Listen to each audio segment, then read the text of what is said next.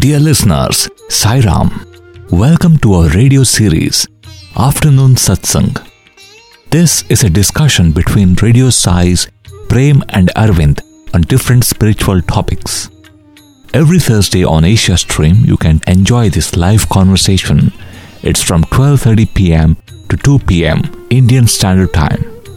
The topic of today's episode is Satyam Shivam Sundaram, the life story of Bhagwan Sri Satya Sai Baba, and this was first featured as part of Thursday Live on July 18th, 2013.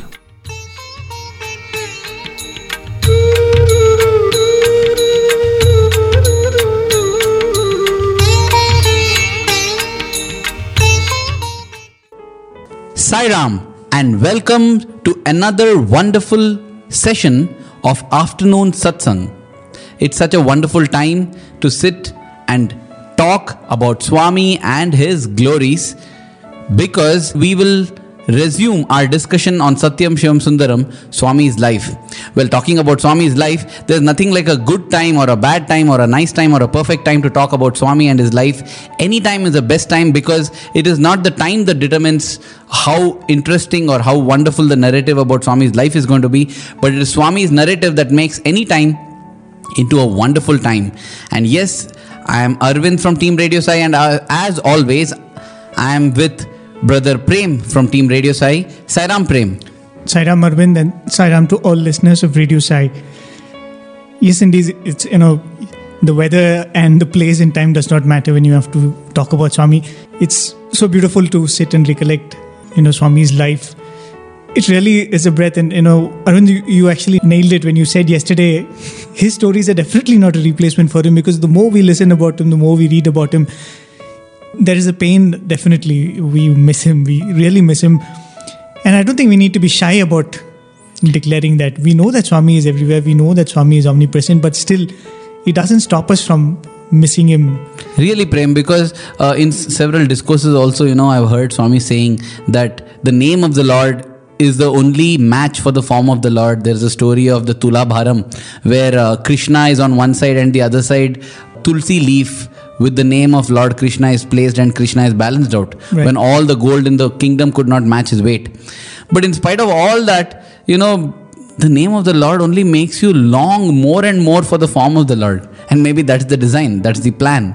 Because as in preparation for this week, as I kept reading more and more about Swami's Leelas and Swami's childhood and the glorious 1940s that we are going to cover now in this Afternoon Satsang. Oh my God, there is no way to describe how much I long to see him, just touch him, feel him, hear him. Well, thanks to technology, we are able to do it at least in a virtual manner. But really, the longing for Swami that Swami stories brings in our heart is amazing. And I feel that is a great blessing that is conferred on us by Swami stories. That longing to have his darshan, that longing to see him. Because as we discussed earlier, more important than the chances that we get with Swami is the longing for those, which actually makes us improve and makes us grow towards our ultimate goal. Definitely, and that's a very common thing also. The couple of devotees who have come to Swami in very mysterious ways, at some point they had that longing of, it's so unfair that Swami's God is not around. We've spoken to Mr. James Sinclair from the United States. He spoke of that yearning which he felt when he read the life of Jesus Christ. He said, I've been cheated by 2000 years. He said, Jesus lived and I did not have the opportunity of being his contemporary. And that was a similar thing which I heard from a youth, when Swami mysteriously appeared in his room and, kind of introduced himself to him, saying that I am here. He felt that when he read the life of Shirdi Baba. He said, I've just missed him. Such a wonderful personality has lived and I've not had the opportunity to live with him. And when that yearning became so intense, Swami appeared in his room and said, don't worry, I'm here. And that's how he came to Swami. And so that's a very common thread which runs around the yearning and that feeling of wanting more of him and not having had enough of him. Exactly. If you long for Swami, Swami has given that promise. That assurance is the most beautiful one, where he says, if you need me, you deserve me, and that's all is the qualification that is necessary, that you need me.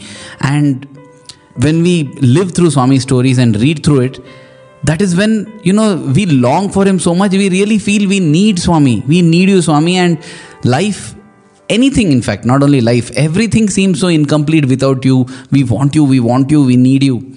And that kind of longing, it automatically communicates with Swami. You don't need to make a call, a cell phone call, or send a telegram to Swami. It's just that prayer from a pure heart. That's all it's enough. It already reaches him. That's the theme which we're going to start with today, because that is one of the historic things which has happened this week. Yes. Telegram service, which has been so part and parcel of the Indian culture and Indian life literally for the past 163 years, was officially shut down. Yes, it was last Monday. There were a lot of, tears actually. The Indian Telegraph Service, which has been there from the 1850. 1850, from when the British were ruling India, it was started. It has been enmeshed into the fabric of Indian society. It has only got dissociated maybe in the last 15 years or so with the advent of the cell phones, the emails, the modern way of communications. Right. In fact, going by the facts and figures, what I read was there are about 1,000 to 2,000 employees of the Indian Telegraph Service, and they were generating a revenue of about 80 lakhs a year, while the cost was somewhere, I think, about 20 crores. Okay. So it was a huge loss-making machinery, and therefore the government of India decided to shut down the telegraph service. And it was last Sunday, just 4 days ago, that at 9 p.m. the last ever telegram was sent. And that is going to be a historic one, just like the first ever telegram sent. Right. So as that glorious chapter, a wonderful chapter, an interesting chapter in Indian history comes to a close, I was reminded of several incidents mentioned in Satyam Shivam Sundaram and other books, where the telegraph service got the great opportunity and privilege to be associated with the Satya Sai avatar. Right. In fact, even in Swami's childhood, we came across so many incidents where, the telegram popped up. Where when Swami was in Kamalapuram, that was one of the incidents where we read the father receives a telegram about Seshamaraju's son passing away. Yes, and in fact, the telegram was very much needed even when Swami, began to act strange after getting bitten by a scorpion, but there was no telegraph service to Puttaparthi at that time. So that was the time when Seshamaraju wrung his hands in frustration, hoping that how good it would be if the telegraph service was there. So dear listeners, we just thought that before continuing on where we left off, last time we had left off with Swami's mandir, the Pata Mandiram, just coming up, and we heard how it was inaugurated on the Vaikunta Ekadashi day, that is December 14th, 1945. It was inaugurated on Vaikunta Ekadashi day. From there we will resume the story. But before that, we thought we'll spend a few minutes on the different interesting instances in Swami's life and history where the telegram played its little part. And this would be our way of offering our gratitude to this humble telegraph service, which had indeed become a very much part of the social fabric in the Indian society, as I'm sure it would have in many other countries too. And one of the earliest things about the telegram and an incident which we would like to say, is that of the incident when Swami went to Venkatgiri, the Venkatgiri Palace for the first time. It's a very interesting thing. This Venkatgiri Raja comes to know about Swami, and he is in the process of inviting Swami to the Venkatgiri Palace. So, as the protocol would suggest, the Venkatgiri Raja wants to send his son, to go and invite Swami, to go to Puttaparthi and officially invite Swami and travel back with him to the palace. And interestingly, this son, I think he was a younger son, he did not like this idea of his parents going and bowing before some young Swami, recently proclaimed Swami. And he did not feel it fine that people of their stature bow down to some lowly village boy. And in fact, he was a typical hep youngster of those days. He was a cricketer. He was the captain of one of the big teams in the south.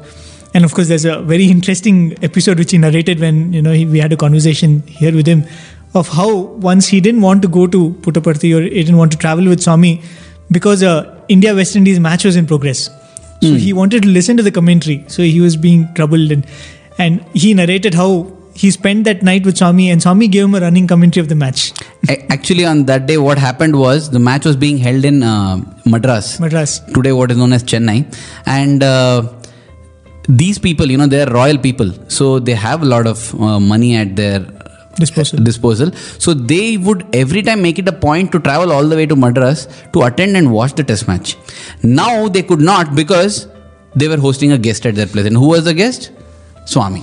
And because of which the parents had made it strict that they are going to stay here, and that is why they wanted to listen to a commentary. In fact, when they put on, because of some problem and some interference, the radio would not come on. So for about 20 minutes that the radio did not come on, Swami gave a ball-to-ball detail of who was bowling, what shot had been played, what was the score. And I think that is the fastest during those days, because there was no other way. There was no television. And if radio is cut off, there's no way that news can travel so fast. But Swami filled in for those 20 minutes till the radio service came back.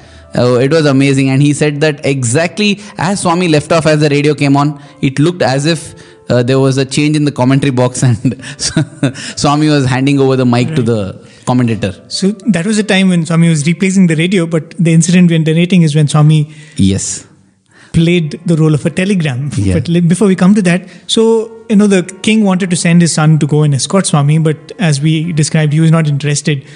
So an alternative arrangement was made. They were thinking of sending one of the uncles of this boy to go and receive Swami. That would be appropriate, they thought. That night, when the prince goes to sleep, he has a dream in which Swami comes and gives him some mangoes. So he is very fond of mangoes. And the moment he eats those mangoes in the dream, he wakes up with an indescribable urge to go to Puttaparthi. Imagine a boy who is not interested in going and seeing Swami, who is not too keen about going and receiving Swami. He has this irrepressible desire to go to Puttaparthi. So in the middle of the night, he goes and wakes up his father and he says, I have to go to Prashanthi Nilayam. I'm feeling this urge. His father was more than pleased. So he said, okay, you can leave tomorrow morning. So 5:30 in the morning, he starts. And when he is about to leave, the father gives him some instructions. He says, when you come back with Swami, when you're traveling back, at every major town you stop, you should send a telegram saying that we are at this town and we are proceeding towards this town. So that they have an idea of... So where exactly Swami is and when exactly Swami would come. So major towns like Madanapalli and all those, Chittoor, and the main towns. Between Puttaparthi and Venkatagiri. So the son promises to do so and he starts. And I think it's the Krishna Janmashtami celebrations going on in Puttaparthi. So he goes, and the first time when he goes to Swami's presence, Swami says, you did not want to come here, but the mangoes made you come here. So, I think instantly that bond was established between this young prince and Swami. So they travel back. The day after the celebrations, they drive back. And he tells Swami that, Swami, my father has instructed me to send these telegrams. Swami said, no, let's not waste time stopping at all these towns. Let's just proceed directly towards the palace. The royal protocol, son never disobeys the father. Or, there is a lot of... and more than that, if they don't send the telegrams, how will they be prepared to receive Swami? And he was no ordinary guest. Correct. So he was a little apprehensive. Swami said, no, we'll take care of that. You come, let's go without stopping. Let's not waste any time. So they travel and they come. And when they reach the outskirts of the Venkatagiri kingdom, he finds that the whole palace is ready to receive Swami. The king is there with the Purna Kumbham, and the palace elephants are decorated, and the army is ready. And he's wonderstruck. How is it possible that? How did they know that exactly now we are arriving? So they come and the reception is all done. So then the son goes to the father and says that, how did you know that we are coming exactly at this time? So he said, from the telegrams that you sent. Okay, so the son is surprised. He said, we sent no telegrams. And he explains how Swami did not permit him to do that. So the father takes him to the office, the king's office, and he shows all the telegrams from the various towns, from Madanapalli and all those transit towns. He said, from these telegrams, I got. And then the son says that, no, I did not send even one telegram. In fact, we didn't even stop at any of these towns. So, he's so surprised. So they send word for the postmaster. So the postmaster comes and he says, didn't you deliver these telegrams? And the postmaster says that we did not receive any telegrams to be dispatched to the palace. Oh. So then the king shows the telegrams. So the postmaster looks at them and says, they are on a telegram paper, but they don't have the stamp of the post office. Oh, okay. So after he says that, then the king realizes that never once the telegram was actually handed to him. Every time he got back to the office, he found a telegram waiting for him on the desk. Okay. So it was never delivered personally by a postman. So then they realized that how Swami had dispatched a telegram exactly where the king wanted one from. Well, this was an episode where Swami, showed his capacity of how he can dispatch telegrams without even actually going to the telegraph office.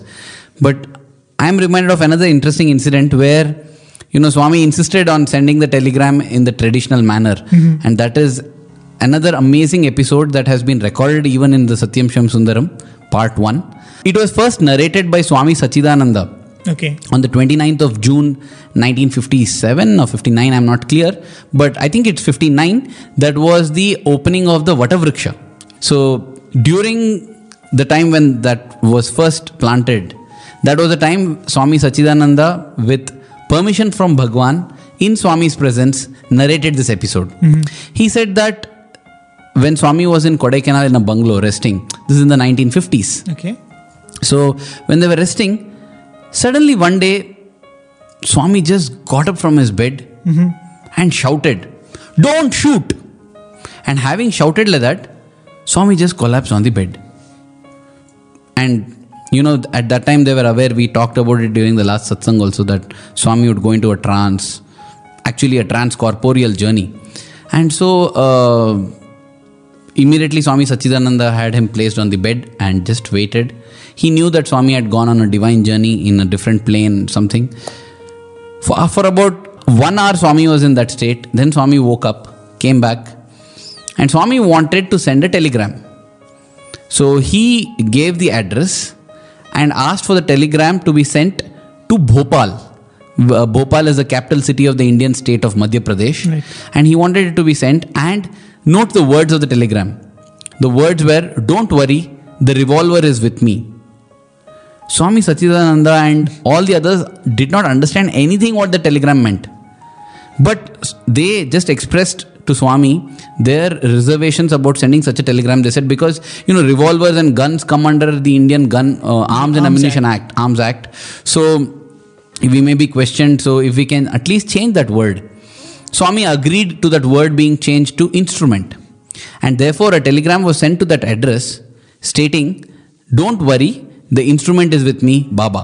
And of course the sender is from Kodaikanal. That is, Swami was in Kodaikanal at that time. 4 days later, I think it was 4 to 5 days later, a letter arrives with a stamp from Bhopal. Mm-hmm. And in that, Swami opens the letter and gives it for everyone to read. And when they read, they come to know the whole story of this sudden telegram that Swami wanted to send. The person who is writing the letter is a person who has served in the Indian Armed Forces during the Second World War. During the Second World War, India was under the British rule. Right. After that, India got independence. And after India got independence, there was a reorganization of states and everything was done afresh because it was shifting over from British administration to Indian administration. When that happened, a lot of politics, crept in at that time itself. And though he was a very senior member, many of his juniors got promoted to better positions, better ranks, and he was purposely kept suppressed. And this was the time when he got news of how he has not been elevated, how his promotion has been denied. He was very depressed. And his wife and children had gone to their native village. So there was nobody. He was alone at home in Bhopal. And all these depressing thoughts came to him, so much so that he contemplated on committing suicide. Okay. He had a licensed revolver with him. Right.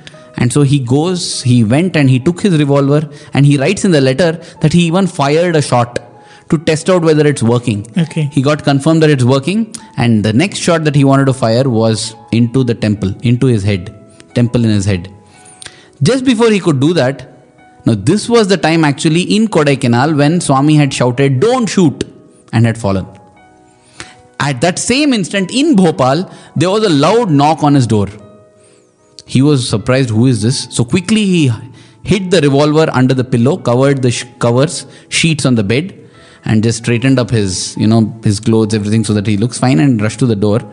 He opened the door, and to his surprise, it was his childhood friend.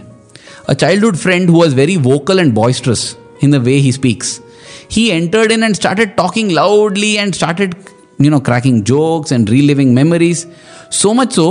And he also comes with...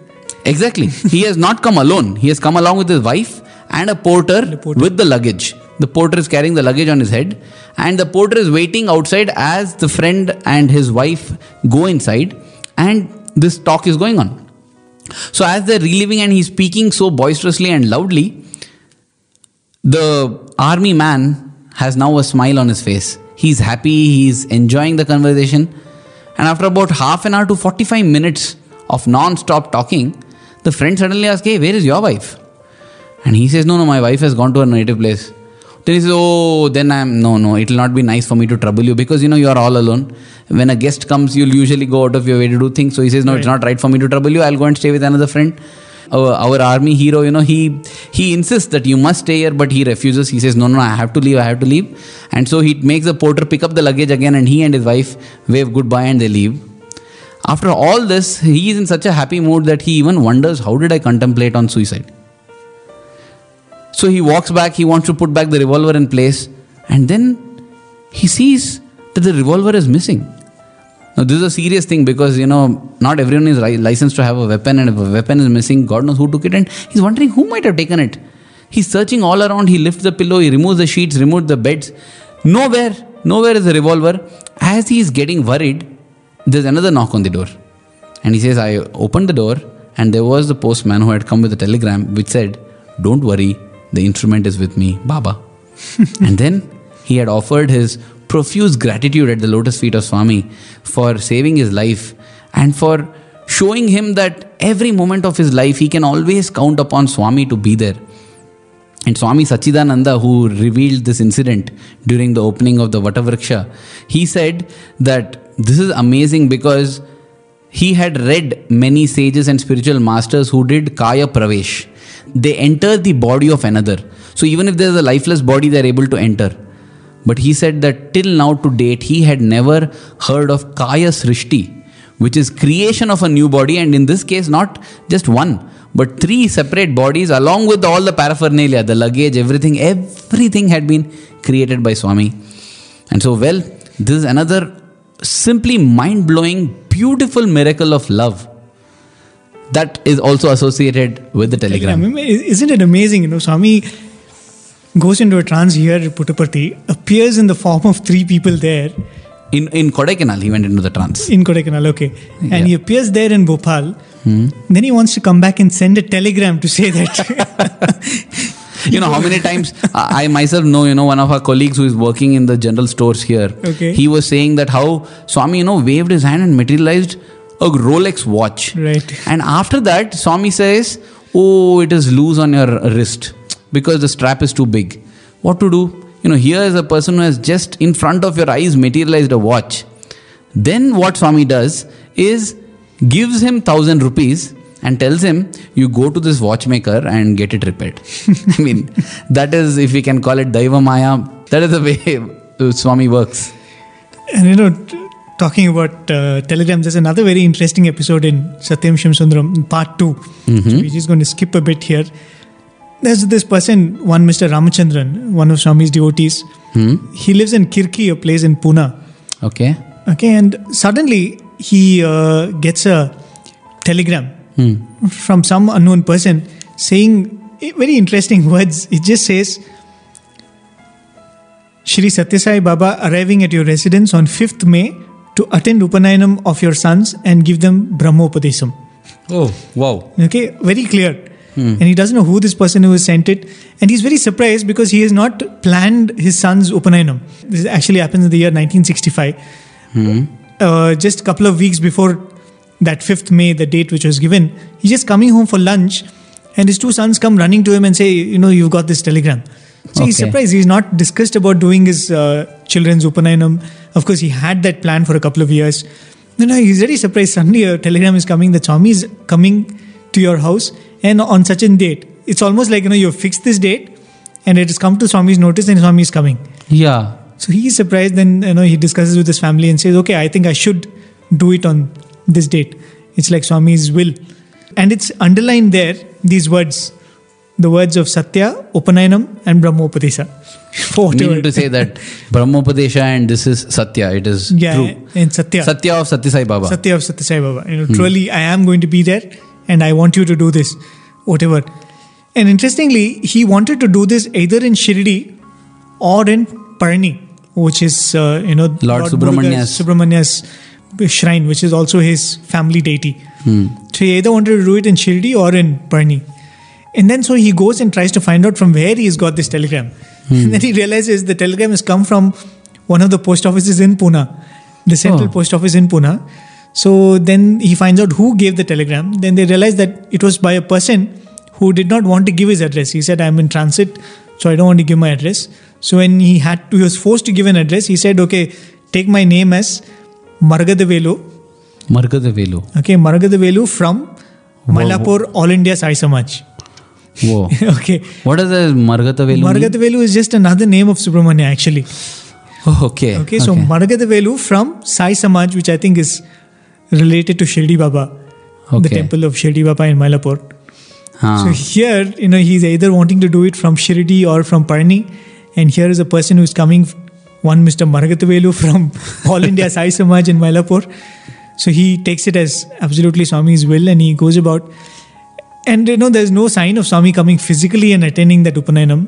I don't think he was a devotee who was coming so regularly to Swami. He just knew Swami, he was worshipping Swami, and it seems Swami's Vibhuti used to come in his shrine. Okay. So that's how he was devoted to Swami and all that. So when they arranged for this Upanayanam, he says he has a hall in his house. About 1,000 people are there. And everybody feels that chair which was kept for Swami, the sofa which was kept for Swami was occupied. Somehow everybody felt that, Swami is there. After the ceremony was over, when they go and see, they've draped that sofa with a silk cloth. And that silk cloth is completely crumpled, just like if somebody had sat on that sofa and got up. And, in Vrindavan, we have this idea of small ring of jasmine flowers, which is placed on the armrest of Swami's chair. So they had placed something like that on the sofa's armrest, and that was like crushed as though somebody had placed their hands on that. Wow. So this is another interesting Satyam Shivam Sundaram related telegram incident. Well, can go on and on about telegrams. I think I remember one more humorous incident, Swami even played around with telegrams.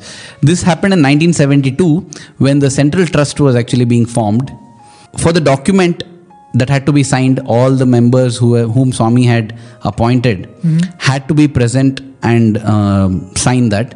And at that time, Swami had assigned this task of getting everybody who were trustees of the trust to come and sign the document in Hyderabad. Okay. He had given this work to Mr. Jogarao. Mr. Jogarao was a trusted lieutenant for Swami. So Mr. Jogarao took up on the task. He sent messages to Rajmata of Navanagar, who was in Bombay at that time, to Shri Indulal Shah, who was also in Bombay, and to Mr. Nani Palkiwala, the famous judge. And he got a telephone call immediately from the Rajmata of Navanagar. She said that, yes, I will be coming, and I will be coming along with Shri Indulal Shah. Okay. So we are definitely going to make it. And she also said that, Mr. Nana Palkiwala is not presently in town. He is not here. So he may not be able to make it. So Jogarao got this message, but it was already quite late in the night. Quite late in the night in terms of Swami had already retired. It was at around 8 o'clock at night when he got this message. So he thought that the next day morning, the first thing he would do is tell Swami about this. The next day, before going to Swami, he got to know that a telegram had come for Swami from the Rajmata of Navanagar. He went and received the telegram, and in the telegram it said the same thing. The Rajmata telling that me and Indulal Shah are coming and Nana Palkiwala won't be able to come. So he took the telegram, went to Swami and gave Swami the telegram. Swami saw the telegram, just glanced at it, and he told Mr. Jogarao that, Jogarao, they are not coming. Jogarao thought, what is Swami talking? Because in the message said that, no, they are not coming. And Swami gives the telegram. He looks at the telegram, and in the telegram, the message is clearly that they will not be coming. And he wonders, what on earth did I read then? Actually, along with him, there was another person too who had read the telegram. So both of them read the telegram again, and they are both surprised because they are sure that at the post office, when they read it, it said clearly that they are coming. So then they just apologize to Swami and leave the telegram, and Swami goes for darshan. After darshan, during the lunch session, dining session, Swami calls Jogarao, laughs, and then hands over the telegram. And now when he sees in the telegram, it is that original one which says, which he had read when he received that they are coming.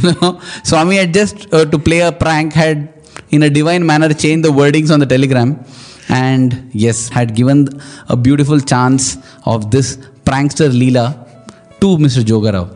Well, that is another telegram story for you. Okay, so I'm going to give you another one, which is also very interesting, and it has a beautiful message at the end of it. We've spoken about a devotee by name S.N. Singh in earlier satsangs. Oh yes, I think there's a block named after him in Vrindavan. In the hostel, one of the building adjacent to the hostel. The new hostel building now. Right. Now it's a new hostel building now. Yeah, I think that is named after him. He's a devotee from Calcutta. Once, I think in the year 1975, his mother, 87, 90-year-old mother, she suddenly fell ill, and she had some affliction of the kidney. So that ankles start swelling, the legs start because swelling. of the edema. Right. So she was going through that thing, and for something like 5 to 6 weeks, she couldn't eat food. Oh. She was just on liquid diet, and they call this barley water and all that. So she was in this terrible state, and he felt very bad because he didn't have a father from a young age. Okay. So he was very attached to his mother, and she was going through all these things. She became very thin. She couldn't eat. And 6 weeks is a very long time. So around that time, he comes to know that Swami is coming to Bombay. So he wants to go to Bombay and have Swami's darshan, maybe pray on her behalf.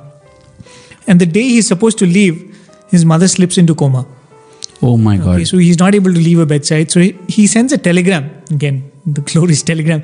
He sends a telegram to Gokak informing that, how he wished he could come, but this was the situation, he's not able to come. But this is V.K. Gokak. V.K. Gokak, the first vice chancellor of the university. So sends it to him saying that, I wanted to come, but I'm not able to. So then he goes back and attends to his mother. That day he goes to sleep, he makes a prayer to Swami. He said, Swami, you can take her whenever you wish it is appropriate. You can take her, but let her lead, at least few months of a normal life before that. Let her eat what she wants. Let her have a good appetite. And then, whenever you feel it's right, you take her. But let her life be comfortable. Yeah, let her not die in pain this way. And even as he was making this prayer, he becomes very emotional. He cries and he goes to sleep.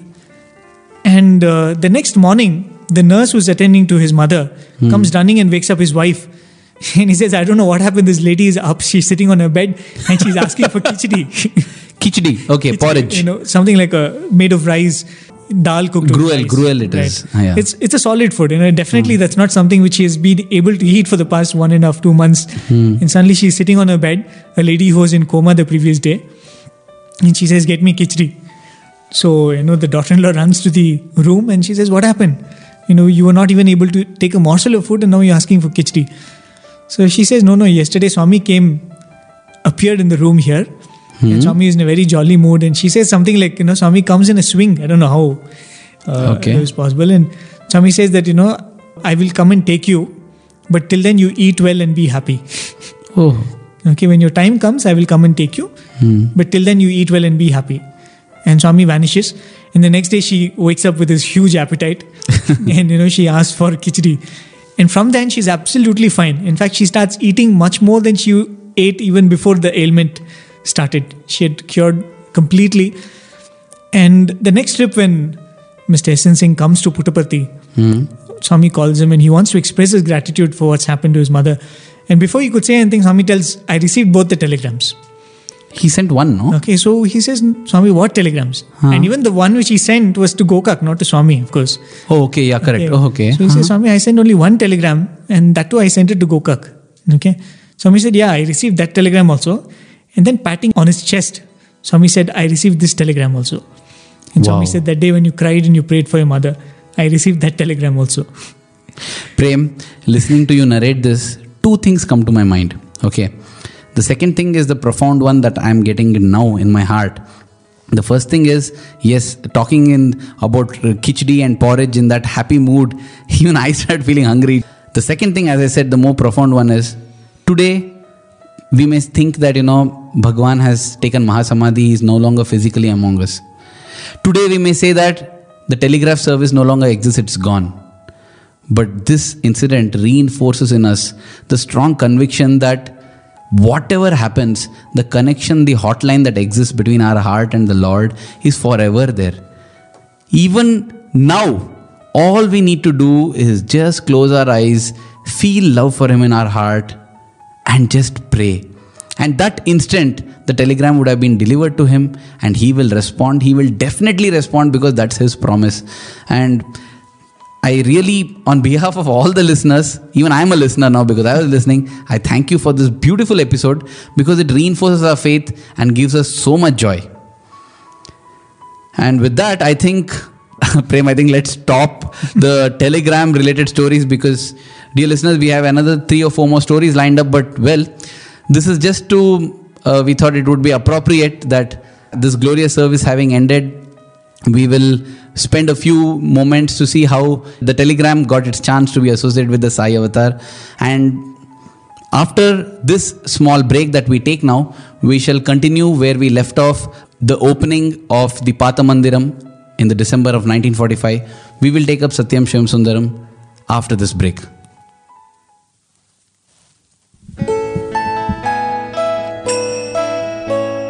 Calling God by any name,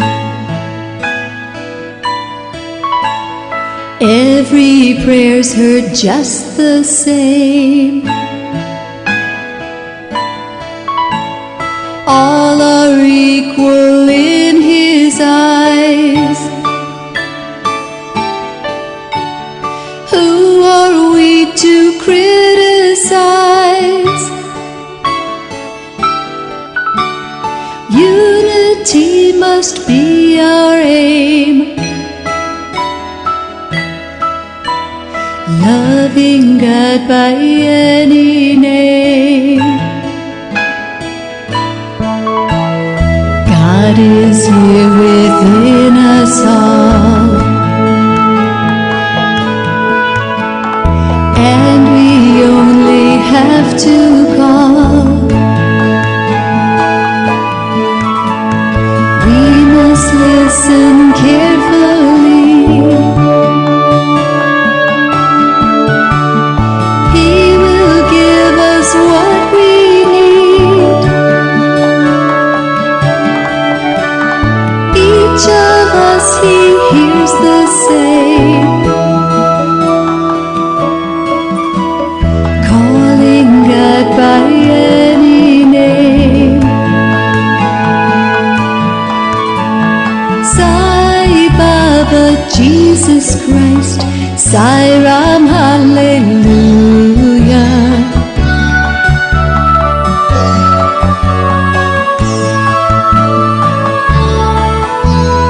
He hears however called, Rama, Krishna, Buddha.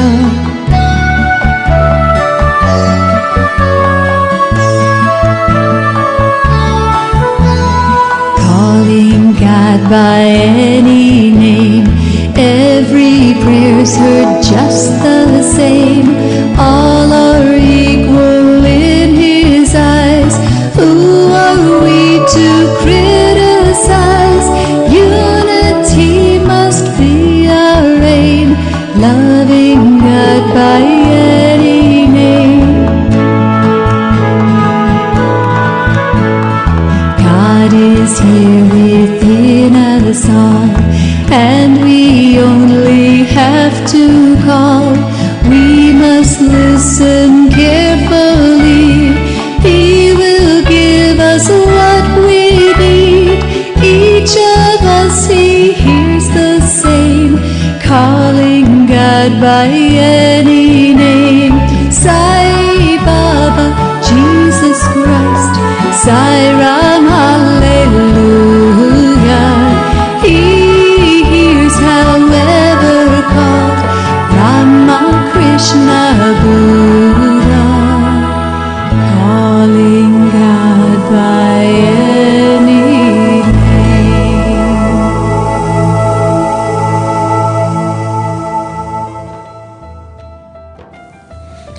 Welcome back, dear listeners. After that short break, you're listening to the Afternoon Satsang, and we're talking about Satyam Shivam Sundaram, the beautiful and enlightening life of our dear Lord Swami.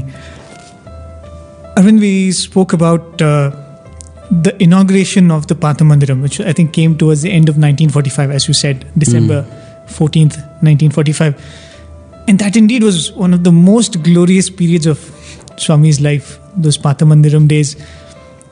Events which happened then, it's like unbelievable. You cannot imagine that it just happened few decades before we were all born. It's not like in Dwapara Yuga where we spoke of Krishna vanquishing the demons and Krishna appearing there and appearing there and he doing all kinds of things. It just happened. It just baffles you. And the rate at which, Swami's glory spread. See, for example, it was, just in the October, a year before that, or 2 years before that, that Swami had declared also that Avatarhood Declaration Day on the October 20th. And here, now so rapidly, people from all over South India were flocking. And a few people from North India too arrived. People from royal families were coming to Puttaparthi. And in fact, the Pathamandir itself was built completely by different devotees offering whatever they can as their offering to the Lord. That was the influence that Swami wielded within such a short time. And, it was not an easy task to come to Puttaparthi.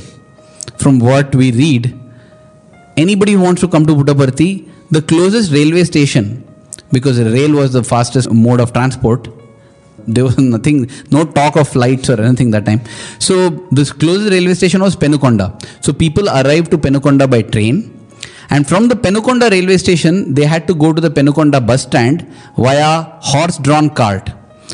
And they faced a lot of difficulties here. One, because the horse-drawn cart was very uncomfortable. And second reason, because all these Tonga drivers, they were called Tongas, the horse-driven carts. Right. And all the Tonga drivers were very rude towards whoever was going to see that Sai Baba, that wonder boy.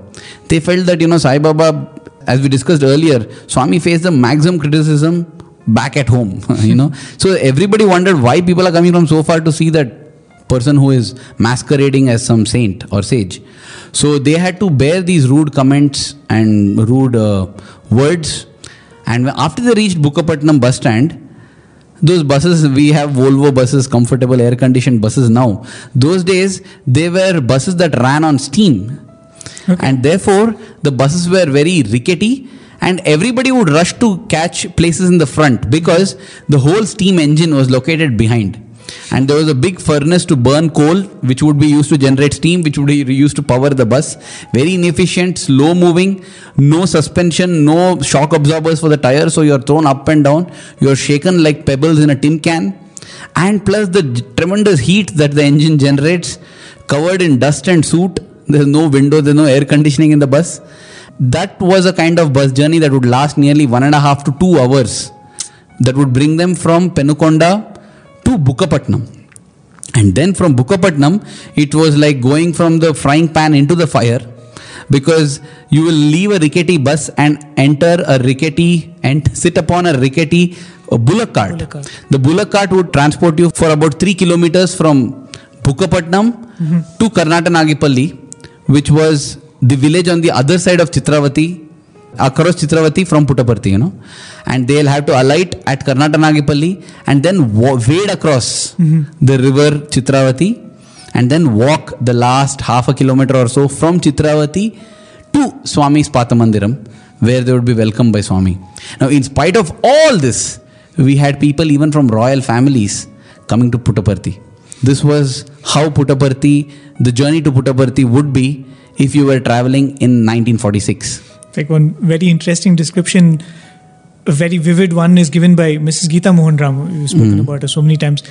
And dear listeners, you should go to our archives and you should listen to some of her talks.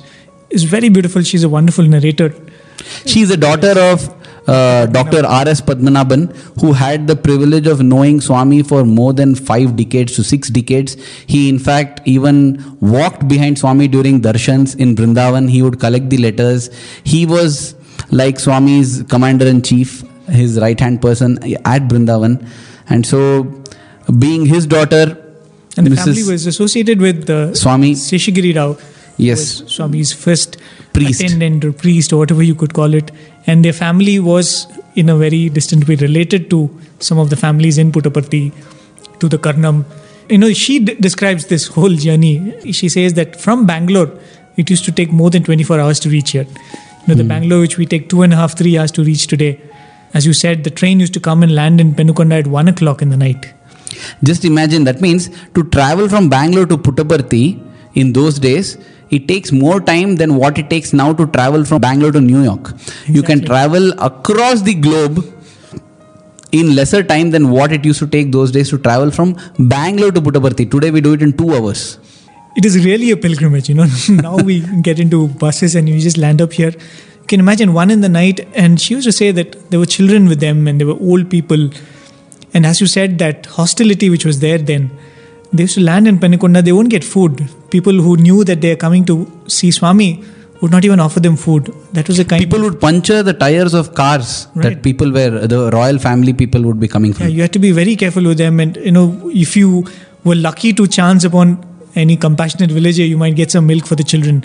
Otherwise, they had to bring everything. They had to be prepared for all these eventualities, bring everything they needed for this long journey and for their stay in Puttaparthi. Doesn't it make you wonder, Prem? Means what kind of powerful attraction it would have been that in spite of all this they come.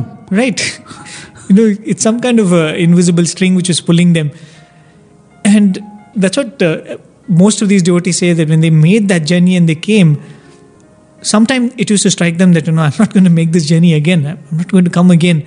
But the way they were floored by Swami. Exactly. I remember one devotee saying that having finally reached Puttaparthi, means you are halfway across the river and you know that 10 more steps and you are in Puttaparthi, and then you have to just go to the ashram. He says at that time the thoughts in the head was, oh my God, what is it? Why is it that I'm doing this? I don't know. Is it worth all this? But he says 10 steps later, when Swami himself would be he was the first PRO for the ashram, for whatever, if you can call it an ashram, he would be there to receive the guests.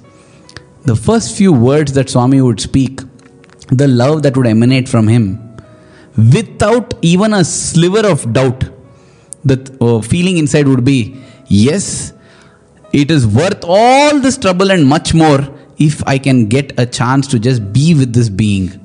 That was the kind of fulfillment they felt, and that is the reason why they kept coming again and again. And that was the experience of all those devotees, because, whatever time of the day they would land up in, be it in the middle of the night, early in the morning, Swami would be there personally to receive them. And he would always know that a troop is coming. It's not like he had to be informed. As you said, there was no PRO where somebody had to tell that this troop is coming. He always was there, and even when they were leaving, they all described that scene of as they cross the riverbed and they are on the other side, till they can see, for about 45 minutes, Swami would be standing at the edge of the Pathamandiram and he'll be waving the handkerchief. Swami would leave them with that endearing vision as they would leave, because it would take few months before they come back, so that they could remember that scene, as they're leaving, Swami is standing in the horizon. And that would be like a lighthouse beckoning them to come back again, because every devotee who narrates says it was definitely a very difficult journey to reach Puttaparthi, but even harder would be the journey while leaving Puttaparthi, because even as you step out, even as the thought of stepping out comes, the next thought is, when am I coming back again? When am I coming back again? And this was a sentiment and emotion that not only the devotee felt, even Swami, to many devotees he would say, why do you have to leave today? Why don't you stay for 3 more days, 2 more days? And even if they finally say that we have to leave now, Swami would ask, when will you come back? Why can't you come back soon? Come back soon. Keep in touch. I will write. And there have been cases where even as the people left, Swami writes a letter to them already and sends, so that as they reach their hometown, a letter from Swami has already arrived telling them of how it was wonderful and how Swami misses them and how he is waiting for them to come back again. Wow, simply beautiful times they were.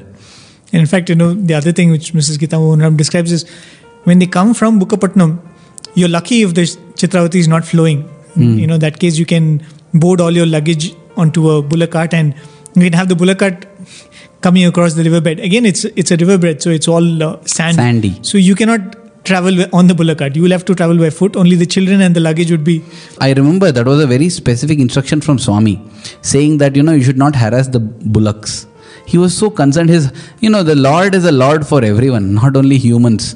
For the animals also, his heart would melt. He had repeatedly requested, even commanded, that bullock cart should not be used while crossing the Chitravati, because the bullocks find it very hard to pull across the sand.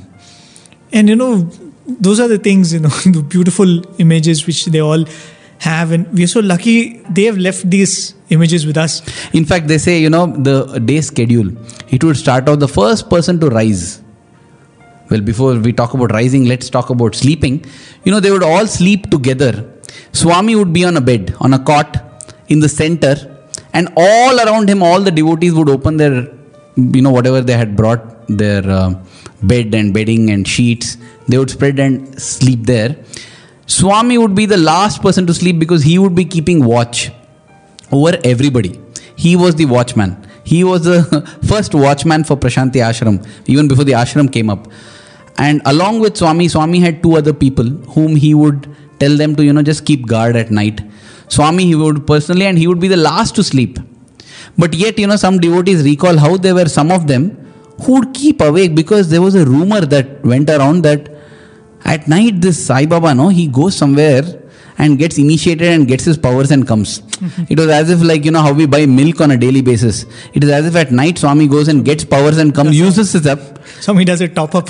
Yeah, a top up of powers, uses it up in the day, and night again goes for a recharge. So there were a few of the people who would keep awake at the whole night to watch what Swami is doing. But then Swami around 11:30 in the night would go to bed.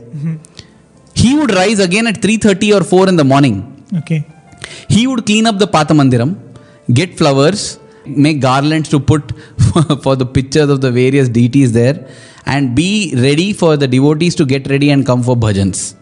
This was what in fact actually inspired so many of the women devotees especially, for them also to rise up early. And how can you make Swami, make these garlands and do everything? So they would get up, they would clean the mandir, because they did not want Swami to do it, and they would start making flower garlands. And yes, Prem, I think this is the time for you to narrate all those wonderful flower garland incidents that you were telling the other day. Yeah, we had this opportunity of talking to Mrs. Vijayamma, Vijay Kumari of the Annita Sharanam Nasti fame, the author of that book. She was explaining, she was a little child during those days, how all her mother and aunts and all the other ladies in the ashram, they used to sit and make these huge garlands with tulsi leaves, right? Because holy basil. Yeah, holy basil. And that used to be in plenty in those days. So they used to collect all these things and make these garlands. And Swami would sit along with them, and Swami also would start making garlands. And undoubtedly, even amongst the women, he was the best. Okay. They used to make beautiful garlands. Suddenly one day it seems Swami said, come, let's have a contest. Okay. So he said, let's see who will make a garland which exactly is to my height. So, and he said, ready, steady, go, let's go. So everybody came and they started measuring Swami's height with a long thread, and they would start making. Oh, they measure the thread on which they're going to put the leaves. Yeah, the height of Swami, and they would make, and Swami also would make along with them. So how many ever times they would measure, the garland would either be shorter or longer than, Swami. So he said, no, you're failed, you're out, you're not done it well. And they found that none of them could actually, make a garland which was exactly to Swami's height. So then, even as Swami was talking to them, Swami said, I will make. And Swami made a beautiful garland without measuring. These people had measured Swami and they were trying to do. And Swami just made a beautiful garland and held it. It was exactly to Swami's height. So let's see, perfect fit. When you said about them making garlands, and none of the garlands were exactly his size, I remembered, that incident that happened in Lord Krishna's times. Mother Yashoda is tired with the pranks of this little Krishna, and so she wants to tie him up so that he doesn't go out and do his pranks. When she tries to tie him up, she sees that every rope that she has at home and every rope that the neighbors give also, they're either too small to tie him or they're too huge to tie a little child with. She never is able to find the rope of the exact size which she needs to tie up Lord Krishna. And here is such a similar thing happening. And naturally also, because one of the ladies who was privileged to be here during those times, she recounts and she says that it was literally like the Leelas of Krishna. They all felt like they were like those blessed Gopikas, and here was the Sai Krishna. In fact, this incident doesn't end here. It, in fact, goes to a state where it is even more comparable to, Oh the my life God, I'm of sorry for Krishna. interrupting. Yeah, then. So you can imagine, there are about 6 or 7 ladies and Swami, and everybody is tying garlands to about 5 feet height. And you can imagine at the end of the whole session that they would have had a huge heap of tulsi garlands, Yeah, all different sizes. all different sizes. And they said, Swami, we've ended up making so many garlands. What do we do with them? And Swami said, oh, okay, what do we do? And Swami said, fine, I'll do something. Swami said, get all the garlands. And he started tying them together like a ball, a huge ball. And Swami tied it so tight together that it, became a huge ball, Of tulsi leaves. tulsi leaves. And it was really hard. So Swami said, come, let's go out and play with this. Okay. Play catch or whatever it is.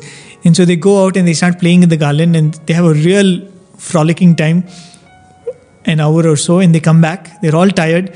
And they're all so happy. And then when they're coming back, they're talking to each other and they're saying, oh, how lucky we are. We had such a lovely time with Swami. And then one lady says that, it's all nice, but I don't know why Swami was playing only with me. There were so many of you here and Swami was not throwing the ball to any of you.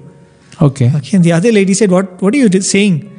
Actually, Swami was not playing with anybody else but me. Swami was throwing the ball only to me. Oh. And then they realized that even as everyone was, every lady felt that Swami played only with her. Every lady felt that Swami played only with her. Wow. And when they were wonderstruck with what this was happening, Swami came up and said, Pichwada, you don't understand, you mad people, that I was actually doing Rasa Krida with you. That play which Krishna did on the banks of Yamuna, where every Gopika felt that she's dancing with Lord Krishna. Yeah. Swami said, I actually played Rasa Krida with you. That each one of you felt that I played only with you. Wow. Amidst this playfulness, there's also mention of how, during those days, Swami would give the devotees the chance to give him a bath. Give him a bath in the sense, pour water and then apply a little oil. And Swami used to be very shy. He would quickly, after that is done, he would quickly, in his dhoti and towel, he would wrap himself and rush. In fact, I was leafing through the pages of that book, that wonderful book, Love is My Form, which is a real great work, a PhD thesis on the first 25 years of Swami's physical life. In that there are photographs of how in 1946, Swami would visit nearby wells with the youth, with the lads, and go swimming there. There are photographs of Swami swimming in the well with 3 other or 4 other boys. And again, seeing that, I'm just reminded of Krishna and the Gopalas. While on one hand, with the ladies, it felt as if it's like Krishna and the Gopikas. On the other hand, when you see, you cannot but help of think of Krishna and the Gopalas. And Swami swimming and beautiful, those pictures one must see to, feel this. And a lot of very, very small, beautiful incidents happening then. Because one thing was, all these people were coming first time to a personality like Swami. So Swami had to capture them completely, because as you said, they will not make this journey otherwise. They will not take this trouble otherwise. And so each family was, flowed in a different way altogether. The way Swami entered their lives. One of the incidents, beautiful incidents which Ujima narrates, is that the playfulness of Swami, how it used to come. And that was a time when the Sakama was completely in charge of Swami. She was the Doddamanne Sakama. The coffee pudi Sakama. Yeah. Right? So she used to be like, the matron of the ashram. She used to take care of Swami. She used to prepare for Swami's bath and she used to take care of Swami's food. So she literally took care of Swami like a young son of hers. So nobody could give Swami anything to eat. She used to be very particular. You're giving Swami food out of time and you will spoil his appetite and he will not eat food properly. Already he doesn't eat well. So they all used to be very scared of Swami. Of Sakama more than they were scared of Swami. So she narrates one incident when they're all sleeping in the night. At around 1 or sometime some unearthly hour like that, Swami comes to them and says, hey, I'm feeling very hungry. You make some dosas for me. Okay. And the first thing these devotees say is, Swami, if you make anything for you, Sakama is going to come and bang us tomorrow. He said, we cannot take that chance. And Swami said, I'm feeling hungry. You're not worried about that. And she says, but Swami, what do we do? You will tell like this, then you know what, you'll have to take care that she doesn't wake up. Okay. And Swami said, no, I will not tell her anything. So these people say that, Swami, you will not tell, but when we're making dosa, that sound will come. You know, when you put batter on that batter on the pan, hot pan, the sound comes. So that sound will come and she'll wake up with that. Okay. Then Swami said, do without that sound. How do you make dosas without the sound? Yeah. And they said, okay, Swami, we will make the dosa, you make sure the sound doesn't come. Okay. Okay, and they wake up in the middle of the night and make those dosas, and Swami makes sure that sound doesn't come. Oh, when you put the dosa batter on the... Wow. Okay, so they make those dosas and Swami has his fill and Swami goes to sleep. The next morning, breakfast time, Swami comes and sits on the table and they're serving Swami. Sakama is serving Swami. Swami is saying, no, Sakama, I don't feel like eating. I don't have an appetite today. And she said, what, Swami, you should eat.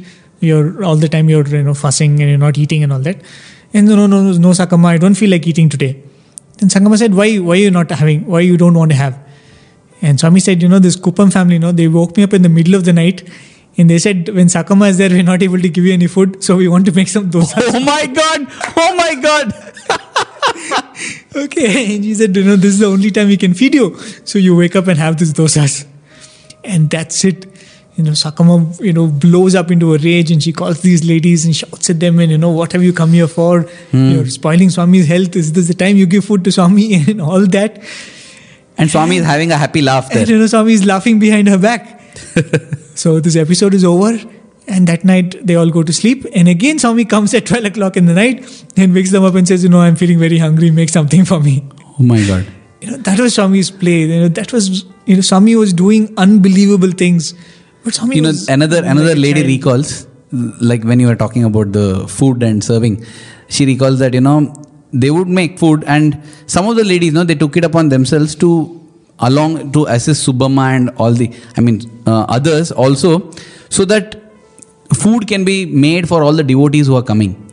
But at the end of the day, invariably, Swami would be telling them, 6 devotees are coming now today evening, 10 people are going to come.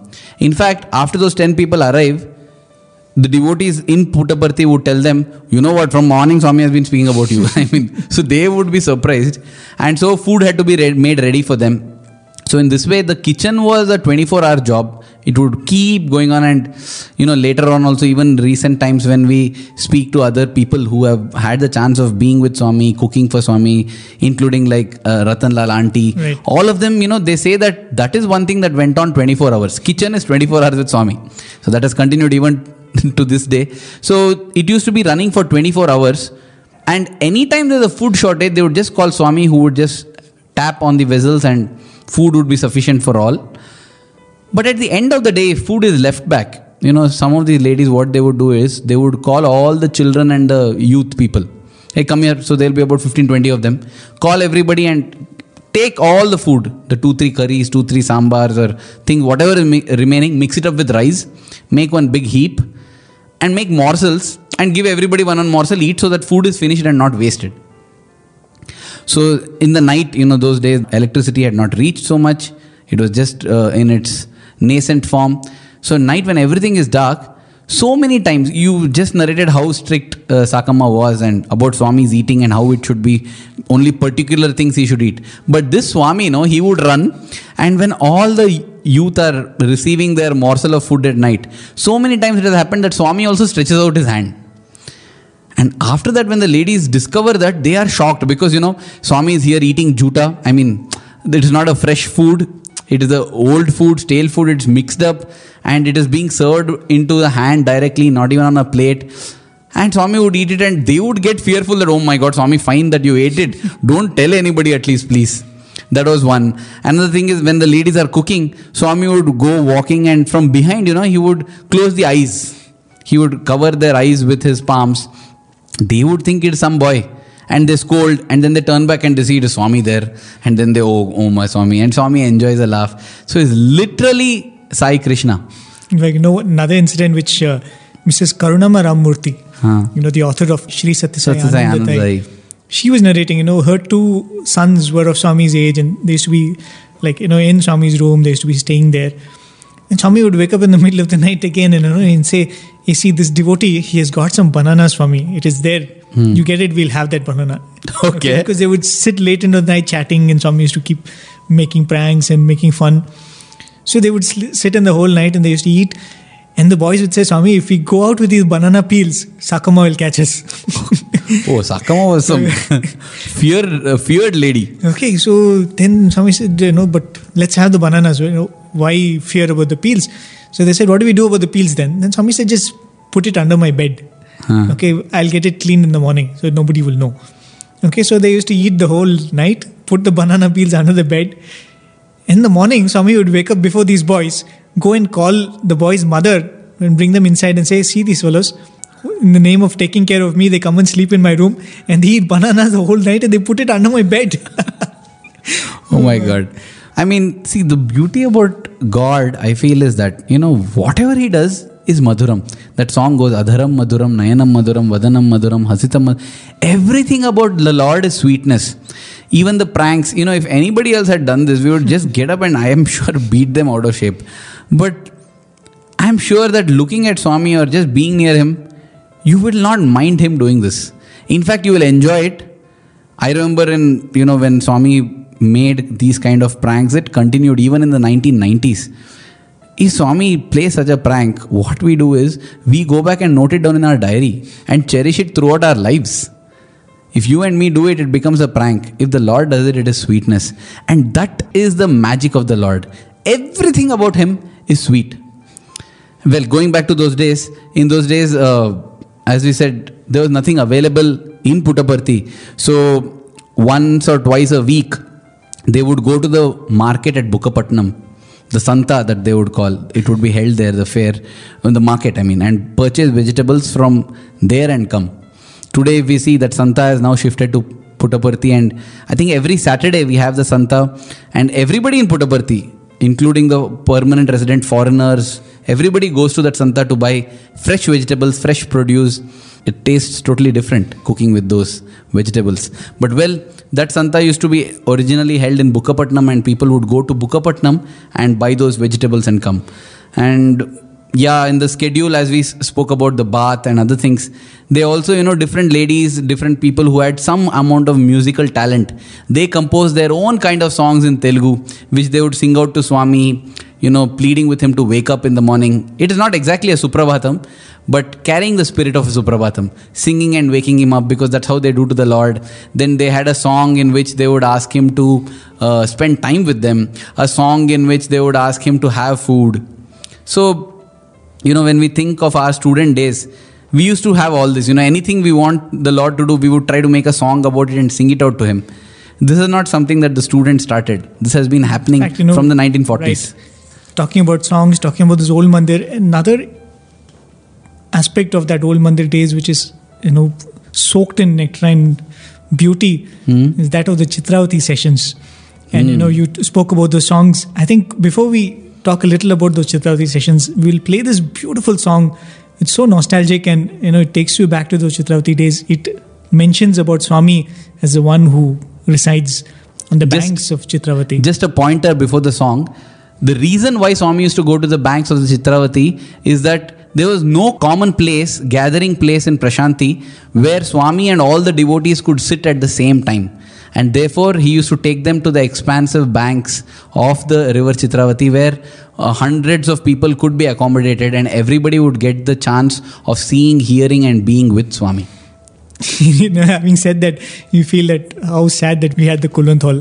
Maybe in the end, if the Kulwant Hall was not there, we as students would have been on the sands of Chitravati with Swami. Well, Prem, again, you're tempting me to go into one more little story. I must narrate it here. It so happened that, every time there was this Vaikunta Ekadashi day, when Swami would take them to the Chitravati banks, and on that day he would materialize a vessel in which mysteriously Amrit, the nectar, would appear, and Swami himself would personally distribute to everyone. So Kasturi writes about this. He says that they would always look forward to this day because on this day they'll get Amrit, and on Chitravati. The beautiful thing was Swami used to bring that vessel filled with that Amrit from under the sand. Exactly. And it had no lid. It was an open vessel. Right. An open vessel which had enough Amrit to satisfy how many our people are there. And so one Vaikuntha Ekadashi, just a few days before, Swami had for some reason been upset, and so he seemed to be in a bad mood, in quotes. And therefore, Kasturi, he went to Swami and said, Swami, shall we go to the Chitravati sand, Swami? Means he thought that will lighten Swami's mood also, and at the same time that Amrit. This was the time when the Prashanti Nilayam Mandir was being built, so there was a lot of sand near the Mandir itself. A lot of sand and other things. So Swami said, why? Why should we go to Chitravati sands? Swami asked sternly. Then Kasturi says, Swami, no need Chitravati sands, Swami, let's sit on the sands here only. Okay. Then Swami looks at him and says, Kasturi, do you think I really need the sands to make it? And then Swami tells him that do not clamor behind these things. Always long for the Lord. The Lord can create anything out of anywhere. Your intention is not about spending time with Swami. It's after those miracles that you're looking for. And you think that Swami needs some kind of settings, those sands and that thing to do it. That was one of the last years when Swami went to the Swami, in fact, tells very profoundly. Swami says, you are my greatest miracle. You are my greatest miracle. Understand that. Exactly. I'm sorry, I forgot the punchline of that episode. That was what Swami tells Kasturi, that you are my greatest miracle, Kasturi. And yes, that was the end of the Chitravati days. But before we go to that, as I said, we are now in the beginning of the Chitravati days. The song. Listen to this wonderful, beautiful song.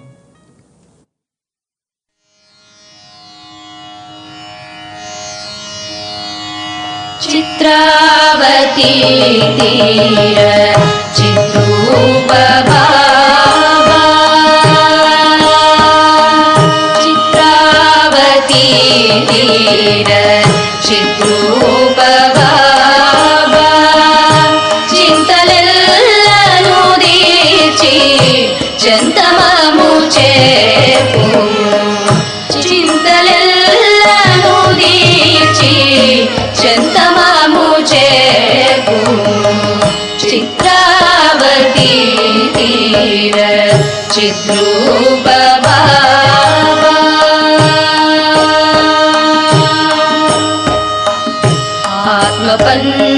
आत्मपंजरमंदु परमात्म चिलुकनुंजी आत्मपंजरमंदु परमात्म चिलुकनुंजी हृदय भावमुल नेडु भक्ष्य भोजमुल सगी हृदय भावमुल नेडु भक्ष्य भोजमुल सगी कनुలలో పొరలుచు కన్నీటితో కడిగి కనులలో పొరలుచు కన్నీటితో కడిగి గావింతు నీ పూజ కడువేడ్కతో స్వామి గావింతు నీ పూజ కడువేడ్కతో స్వామి గావింతు నీ పూజ కడువేడ్కతో స్వామి గావింతు నీ పూజ కడువేడ్కతో స్వామి చిత్రావతి తీర చిత్రూప భావా నా పాలి పెన్నిదని మరియందు దలచి నిన్ను నా పాలి పెన్నిదని మరియందు దలచి నిన్ను నీదు సన్నిధి చేరి మసలుచున్నాము నీదు సన్నిధి చేరి మసలుచున్నాము నాదు కర్మము దీర్చి మర్మమెల్లను తెలిపి నాదు కర్మము దీర్చి మర్మమెల్లను తెలిపి ధర్మ మార్గము చూపి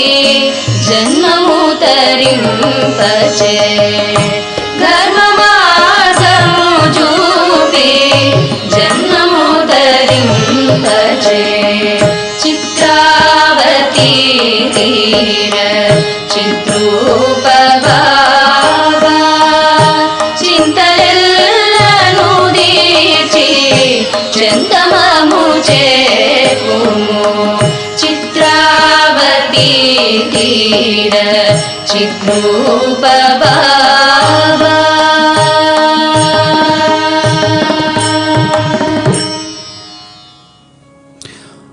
Welcome back, dear listeners.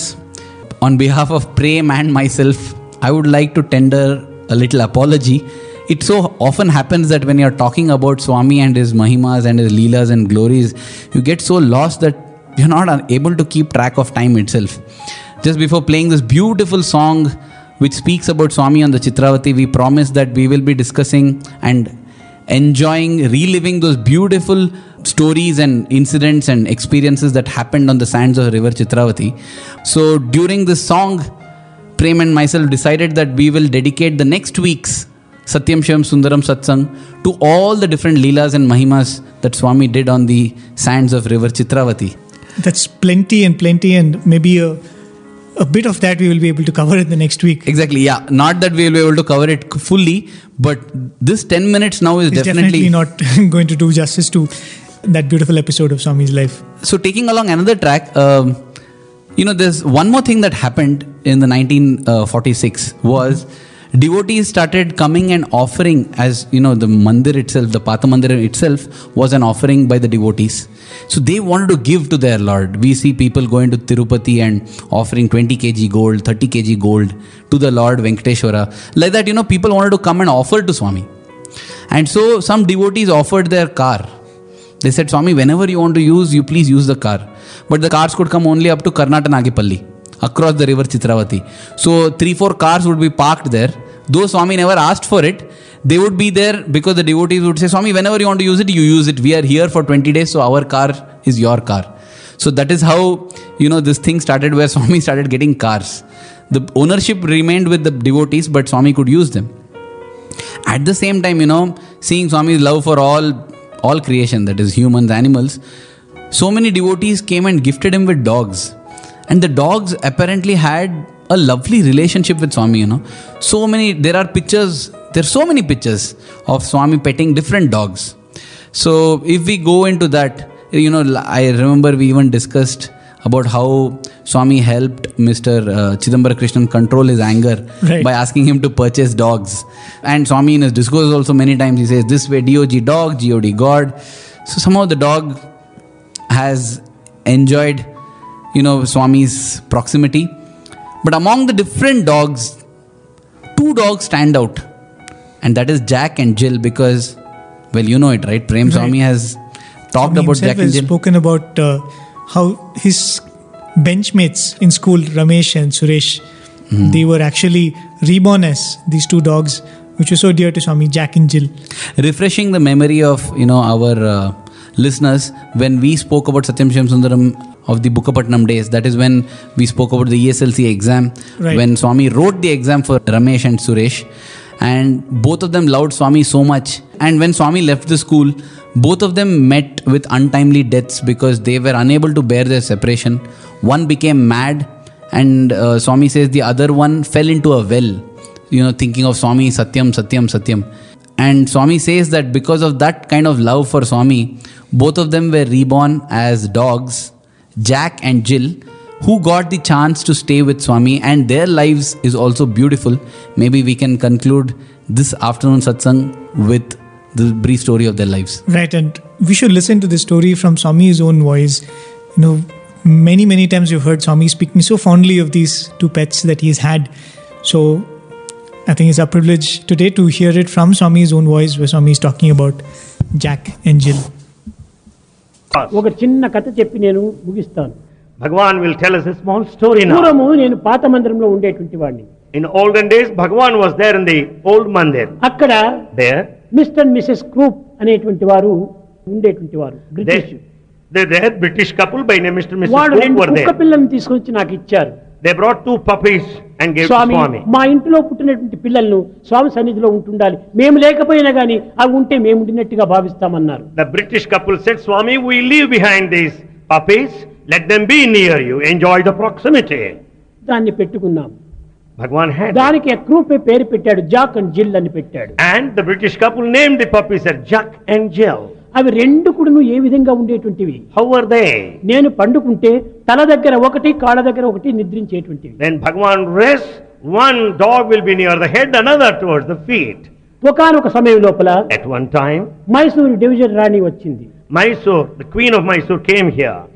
ఆమె చాలా మడి మనిషి, She has got certain చాలా practices. చాదస్తం. కుక్కలు అరిచినా కూడా తాను భోంచేయదు. She is highly orthodoxical. Even if she hears a dog వాళ్ళ barking, she would secretary not ముందుగానే partake. వచ్చి ఈ కుక్కలు ఏమైనా ఉంటుంటే లోపల పెట్టి బీగ వేయండి అన్నారు. She already sent a message. If there are any dogs around, they must be put under lock అప్పుడు and దీనికి key. పుట్టపర్తికి రోడ్డు ఉండేటువంటిది కాదు. There was no approach road to Puttaparthi. Karnatapalli అనేటువంటి దగ్గర కారు నిలిపించి అక్కడ నుంచి నడుచుకొని వచ్చేటువంటి వారు. There is a village by name Karnatapalli. They have to get down there in the car and walk the distance. ఆ మహారాణి కారు కర్ణాటపల్లి దగ్గర నిలిపెట్టారు, ఆమె నడుచుకొని వచ్చింది. They stopped the car there near Karnatapalli. She came walking. ఎక్కడే గాని చిన్న hotel గాని ఇంకే విధమైనటువంటి గాని అనుకూలంతో ఉండేటువంటిది కాదు. There were no hotels or anything like that.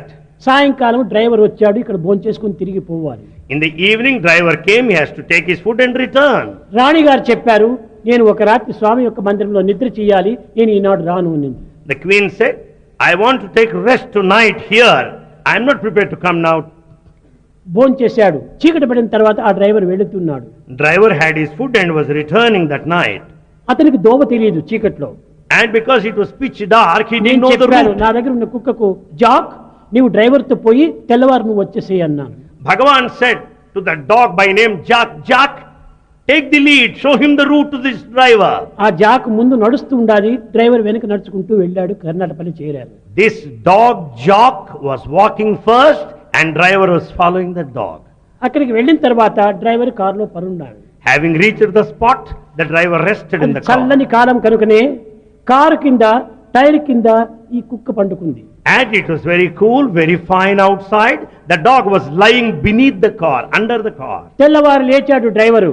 Driver got up next morning. కానీ చలికాలము, ముందుగానే స్టార్ట్ చేయాలి రాణిగారు వచ్చే లోపలనేని. It was winter. The car should be started beforehand.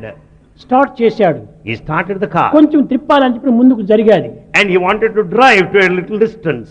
ఆ జాకు నడుం పైన టైర్ పోయింది. The tire passed over the back of this dog, Jack. Backbone అంతా విరిగిపోయింది. The backbone fractured. Spinal column అంతా పోయింది. The spinal column fractured. ఎంత దానికి విశ్వాసం! మీరు చక్కగా విద్యార్థులు కానీ, విద్యావంతులు కానీ, భక్తులు కానీ, భుక్తులు కానీ, యుక్తులు కానీ, ముక్తులు కానీ, రక్తులు కానీ ఎవరైనా దీన్ని చక్కగా గుర్తించవలసినటువంటి విషయం. Understand the principle of the faith of the dog, Jack, the educator or uneducated, rich or poor or devotees, any class for that matter. ఆ బాధను భరించుకోలేక అరుచుకుంటూ వస్తుండాలి. The dog could not bear the suffering. It started మధ్యలో barking. Chitravati river, There is Chitravati ఆ river on the ఇసుకలోనే way. దాన్నంతా ఈడ్చుకుంటూ వచ్చేస్తుండాలి, రక్తం కూడా కార్చుకుంటూ. It was dragging its body along the sands of the shores of Chitravati. మాకు గేటు దగ్గర ఒక సాకల సుబ్బన్న అనేటువంటి వాడు ఉండేవాడు. At the gate there is a person by name Sakali Subbanna. లోపలికి వచ్చి, స్వామి మన జాకు నడుము ఇరిగిపోయింది, ఏడ్చుకుంటూ వస్తుండాది అన్నాడు. That Sakali Subbanna reported to Bhagavan, Swami, that Jack dog came here crying all the way. నేను లోపల నుంచి బయటికి వచ్చాను. Bhagavan came out then. Jack Jack Jack అని వెళ్ళాను. Bhagavan went saying Jack, Jack. అది అరుచుకుంటూ వచ్చింది, It came very fast, పాదాల పైన పడింది, fell on the feet ప్రాణం వదిలి. and died at the feet of Bhagavan.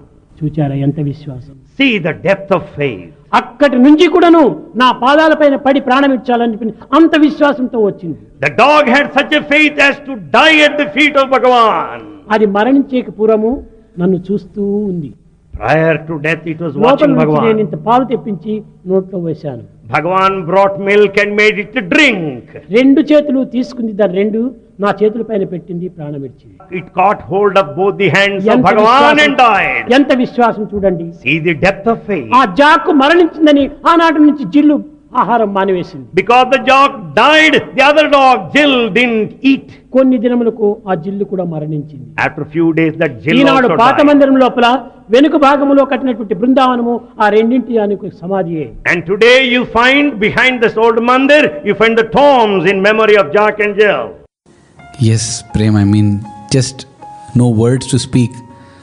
What a beautiful life, what a beautiful death. life at the feet of the Lord, death at the feet of the Lord, indeed fructified are the lives of Jack and Jill.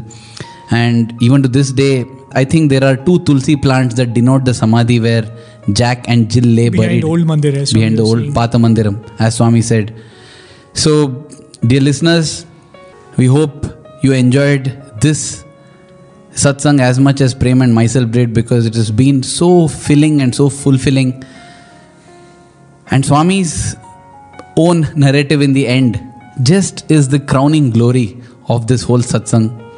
Do write to us at listener@radiosai.org with what you felt, what you feel. And as both Prem and me have discovered, please let us spend time in reading the life of our own Swami. Because, Swami says his life is his message. And just reading about the story, it's such a pleasure to read these stories. And just reading the stories gives us such wisdom, such knowledge, such information and such transformation that even any amount of spiritual knowledge will not impart. So it was indeed a pleasure for us to recollect those wonderful incidents which happened, and we're hoping that this will go on for as long as it ever takes. Exactly. And as promised, next week we shall be delving into those wonderful Leelas and Mahimas on the banks of river Chitravati. With that, and offering our gratitude at the lotus feet of our dear Sai, we bring this afternoon satsang to a close.